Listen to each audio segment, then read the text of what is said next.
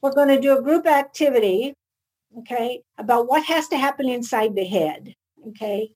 Here's what we found out as we started really going after instruction, particularly with students from high poverty households, is that content comprehension is not a part of that reality, okay? Survival is. Survival has a different purpose, different patterns, different structures, different processes.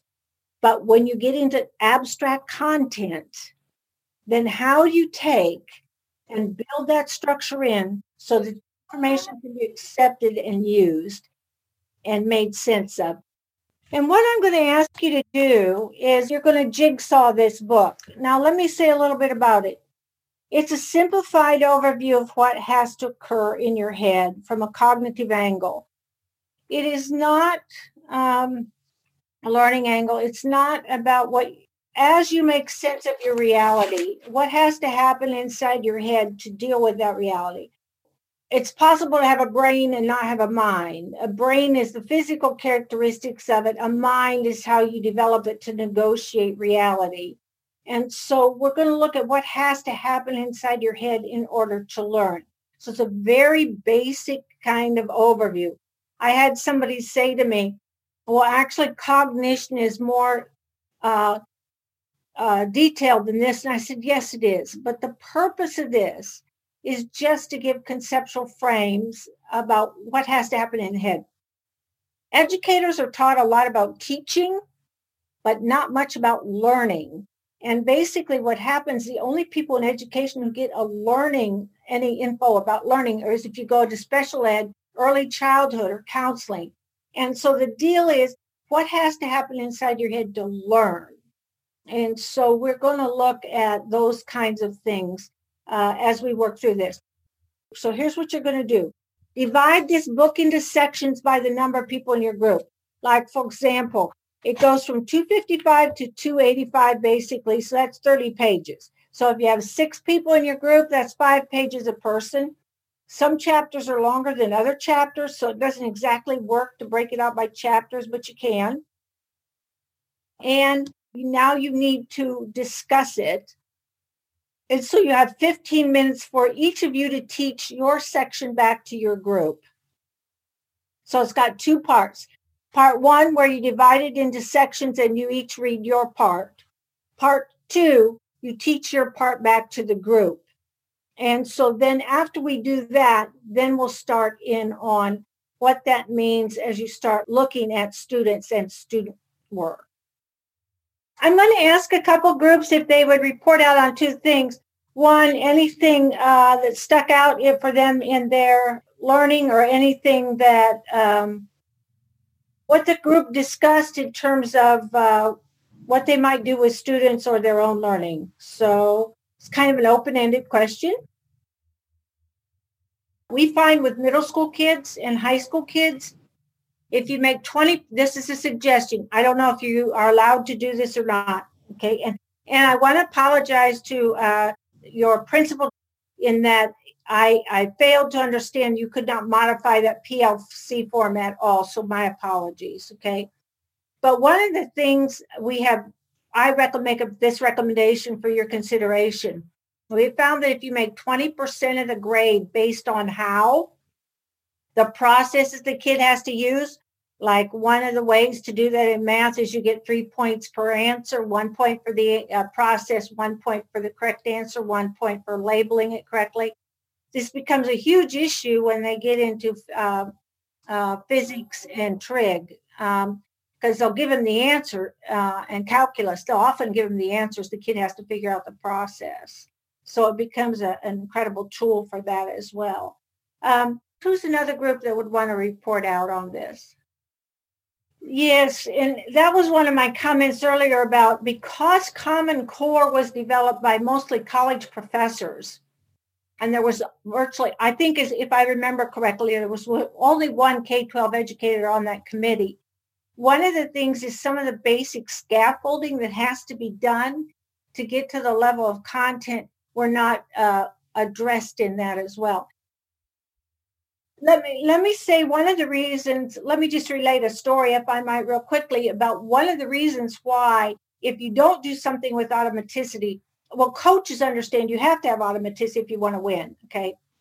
But what happens is I had a mother come to me, and when I was a principal, she said, I don't want her son was either a fifth or sixth grader. She said, I don't want him to, you're doing absolutely awful instructional practices in your building, and I'm going to go talk to the superintendent about you. You're awful. So I said, so help me understand what practices you're talking about.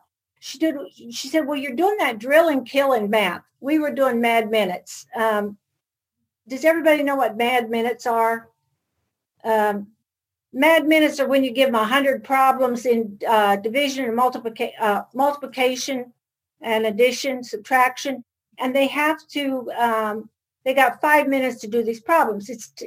You're building automaticity. Well, I said, ma'am, we're working on your son's automaticity. And she said, what is that? And I said, well, you have heard of Benjamin Bloom, haven't you? And she said, yes, she was an educator. She said, yes, we use his taxonomy. I said, well, he had a little known study on expertise, and he coined the term automaticity. Now, usually the way I explain automaticity is this. It's how you drove home, don't remember driving there, and you weren't drunk, okay? You're in your own garage, and you're not quite sure how you got there. Well, that's automaticity, okay? And what we know is this. Benjamin Bloom said this, the more complex a task you're involved in, the more parts of that task have to be at the level of automaticity to do it. So I said to the mother, here's what's happening to your son on the test. Your son knows what 3 times or 4 times 4 is, but he doesn't have that at the level of automaticity, so he counts on his fingers. By the time he's got that answer, he has forgotten the problem. By the time he rereads the question, he's forgotten his answer. He does that a couple times, and then what happens is he marks anything and he gets cognitive fatigue. And so one of the things is we have started talking a lot about the role of automaticity in learning. So thank you for your reporting out on this now. And I want to show you now a couple more pieces as we start looking at what has to happen inside the head, what you have to do with your curriculum, how you to get that to match and student work. And so I have a couple of your schema, your pacing guides, your conceptual frames, your schema. Now, for example, if you look at your math grade 7 performance level descriptors rubric, what that rubric is it's telling your students how they move that list. If I might make a recommendation to you, I saw a rubric similar to this for this in your writing. One of the things you can significantly jump your achievement levels, if you will attach this rubric, if you will ask your students when they complete an assignment or once every 2 weeks or whatever, when they complete an assignment, they take a highlighter and they highlight where they are on this rubric as in terms of their own development. Because one of the things you're doing with them is you're making them aware of the criteria that are helping them move along the continuum. And it becomes embedded in their mind because they know their criteria, and you can get more growth that way. I want to talk about the issue of time and your pacing guides. Part of the issue is when you're looking at John Hattie's stuff on effect size, which I'm going to show you, which we've talked about, when you look at your timeline, okay, and what you have to get done in a certain amount of time, you think about what's in the kid's head and curriculum calibration. And time is the biggest problem. The way most syllabus are written is that God himself, if he had 140 IQ kids, could not teach it in 9 months. So what happens is most educators do some picking and choosing in order to get through the essential parts of the curriculum.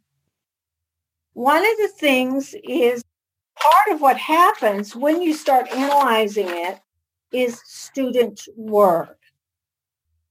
When I was talking about student work, if you will go to page 99 in this book, what you have is research from a study in California. And they looked at 18,000 pieces of student work. Now, this is elementary calibration, but I want to show it to you because it becomes an even bigger problem in middle school. They wanted to know why these schools were low performing. And what they looked at, these low performing schools, they found out that all of them were using the curriculum, all of them were using the standards. So they finally looked at the work the kids were doing. And I hinted at this. It's called curriculum calibration. And basically what you will see is this. In kindergarten, 100% of the kids were on grade level. By fifth grade, 100% of the assignments, were on grade level. By fifth grade, only 2% of the assignments were on grade level. Same way in reading, language arts. The issue becomes then, how do you calibrate student work and decide if it's on grade level? And that's one thing I want to look at with you on some of these issues before we take a break. After we take a break, I'm going to look at the book Research-Based Strategies and talk about some of the things that give the highest payoff. But when we look at this, one of the things is big on is complex text in science, in social studies, and in language arts. And I'm sure you've heard that terminology, okay? There are several measures, but one is the Lexile measure, and they want it to be between 925 and 1185 in middle school, okay? 6 through 8.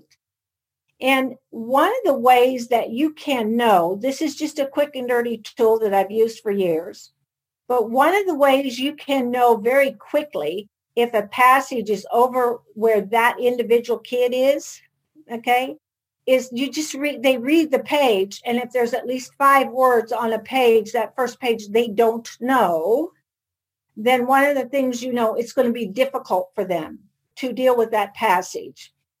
And it's not just the structure of the text, it's language, it's the vocabulary load, it's the prior knowledge demands, it's the levels of meaning and purpose. So as you start looking at this, the question becomes, how do I get this kid up here to this level of curriculum calibration? So I want to show you a couple work assignments from your campus. And we're just going to analyze these in terms of curriculum calibration. And I need to say this, that part of what's going on here is I'm not criticizing any assignments. Part of what has happened here is that you have been asked to quickly transfer a lot of materials to online and use them online. I get that, okay? But I want to talk about some of how you begin to think about assignments. So this was the assignment, and thank you so much for whoever shared it. What it starts out with, what do you know about, is kind of looking at prior knowledge. Then you're moving them to this whole concept of boundaries, okay? Oceanic plate diverging boundaries, okay, is the first. Then you've got the continental plate. Then you've got the converging boundary, okay? You're moving to oceanic and continental plate converging boundaries, okay? If you look at the text, one of the things you find that this is complex text because of the vocabulary load, okay? And you look at the knowledge bases, a student would have to know this or understand this, okay? There's visuals that help it. And then you end up with this chart. Now, the chart is incredibly beneficial for the kid, okay? And one of the things that I would consider if I were doing this is I would look at having this first and last. So I'd introduce this first because it's an organizer for the information. I'd follow it up at the end again because it's a patterning framing. What I did when I looked at this assignment, I went online and looked at your test questions, okay? Now, one of the things that we are going to do in the future, your principal and I are going to get together and talk about what we do for next steps. But how many of you have actually taken one of the tests that your kids have to take? You've taken it online with the computer. one of the things, this becomes really critical because 50%, up to 50% of a test score can be related to acquaintance with format, okay?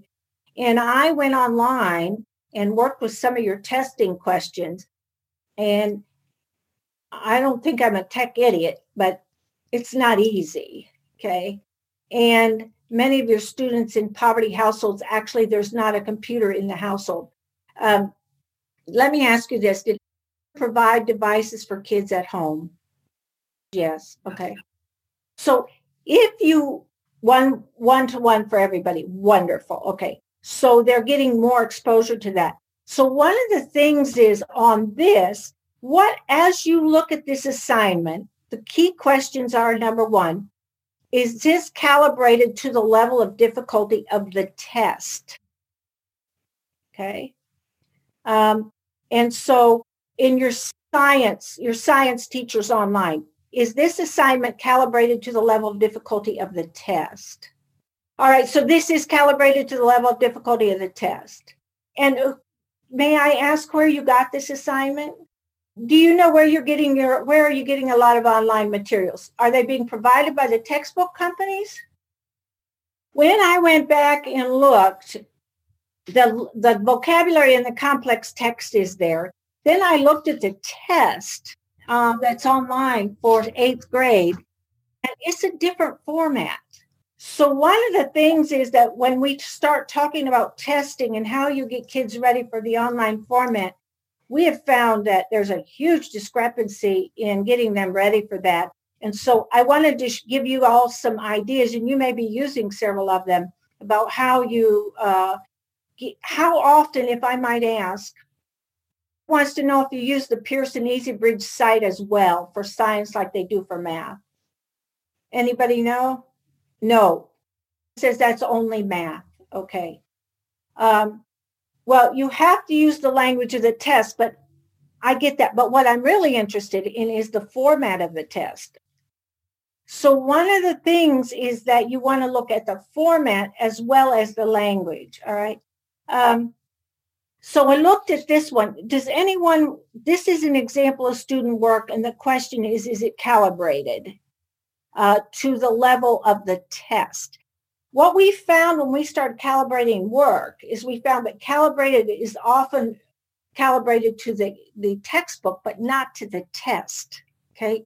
One of the things that we did for those of you in IB, okay, one of the things I recommend that y'all do is take a practice level ACT or SAT, because the beginning of their sophomore year is when they take that test. And so it's very interesting to back up and look at what they have to do. Now, I wanted to show you as another piece of student work that came out of 8th grade ELA. And there's a lot of formal, high-level, complex text in the syllabus that I saw from the state. One of my questions was this. You all are, and this is a question for you to discuss. I know that you're all almost 75% African American. I didn't see very much African American literature in the syllabus. Did I miss it? I didn't see the whole thing. So you augment with that? Okay. Well, let's just talk about this assignment now as we start looking at it. What it was to look at this poem, look at the video, okay, and then begin to look at the questions that went with it. Now, one of the things I wanted to say about test construction, testing companies have a formula about how they construct answers. They have a different formula for text than they do for math. So I wanted to show you those, and they are in your book, Research-Based Strategies. I wanted to talk a little bit about this. One of the ways you can significantly up your test scores is to have students develop their own curriculum, their own questions over the curriculum. And one of the things we look at when they develop their own question, if you look at question making, it is really key. Let me ask you this question. How many of you have had a student say to you, I don't understand? And when you say, which part don't you understand? What do they say? All of it, none of it, everything. Right. What you know when you get in a response like that is that the student cannot ask a question syntactically. In financial poverty, you have about half the vocabulary as you do in educated households. And one of the things you do in casual register is you make a statement and non-verbally you make it a question. You say, you don't have any more. And what you're doing on that is you are non-verbally making a question. If you can't say, don't you have any more, or ask it in formal register of your native language, the research is it's hard to get past the third grade reading level, and you can't go in your head and know what you know. So one of the things we did a lot of work with, and if you do work with this, you can also raise your test scores. But we did a lot of work with making students develop their own questions. And there's a whole tool in here about how you do it. But I want to show you also what the testing companies do. And we taught kids how to analyze them like the testing companies do. And one of the reasons that one of the tutoring schools that gets high marks on improving test scores, they do it simply by making students tell them why the wrong answer is wrong. When you start teaching them how to ask questions, we look at two things. So I want to show you what we do in language arts, and then I'll show you what in science and history, and then what we do in math. But what you will see here is that when test companies make questions, they make two basically that are throwaways and two that are really close together. And what they do then for the two that are close together is they'll have one detail in them that will throw them off because the question either the answer doesn't go with the question, or there's one detail in the answer that makes it wrong, like always, never, not. And so what we do then with them, it's page 147. What we do for them then is page 147 in this book, what we do is we then teach them what they need to do. We ask them then, when you start looking at these, slice out two that you know aren't going to be right, and then begin to look at what the question is answering. So let me give you a couple examples, and I'll show you then next time. I'll show you how you begin to analyze it. Who or what shall stand at our sea-washed sunset gates? So what is that question asking? We make the kid go back and circle. What does it want to know? Who or what will stand? So if you look at the choices here, all right, you can pretty much knock out two of these choices, and then it goes down to two more. And then what we begin to do. So they call the wrong answer choices distractors. And basically, what you will find is that distractors then can be anywhere from the question is asking a detail and they'll have a general concept, or it will be a detail unrelated to the question, or it'll be a main idea question and they won't give you it will be a detail. So what they do is they do a lot of details in terms of, or they'll put a word not in or never in. When I was working with ninth graders, and I worked with in middle school, and we got them to do this twice a week in language arts and in history, social studies. They made them get together with students. You can do this online. They didn't do it online. They did it in person, but you put two kids together and you give them these question stems that are in page 149, 150, 151 of your book, 152, 153. Because if you look across the United States, all the question stems are pretty much the same. And then what you do is the student makes a question or two over the material, and you make them do it multiple choice so that when I first did this, I didn't make them answer the questions and they were ridiculous. You know, they would make up stuff like what happens to the main character if her eyeball fell out. Okay. Well, that wasn't even in the story. So the bottom line is what you do is you then put that together. They do multiple choice, and then we make them available to take their names off. They trade with another student, and we start talking about their answer choices and how they work.